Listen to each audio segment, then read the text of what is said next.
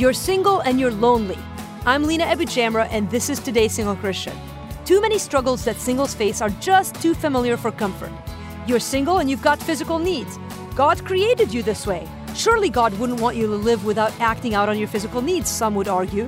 Or you're lonely and tired of waiting for that one special person to come along, so you marry the next guy who asks you out. So many of our struggles in singleness are familiar.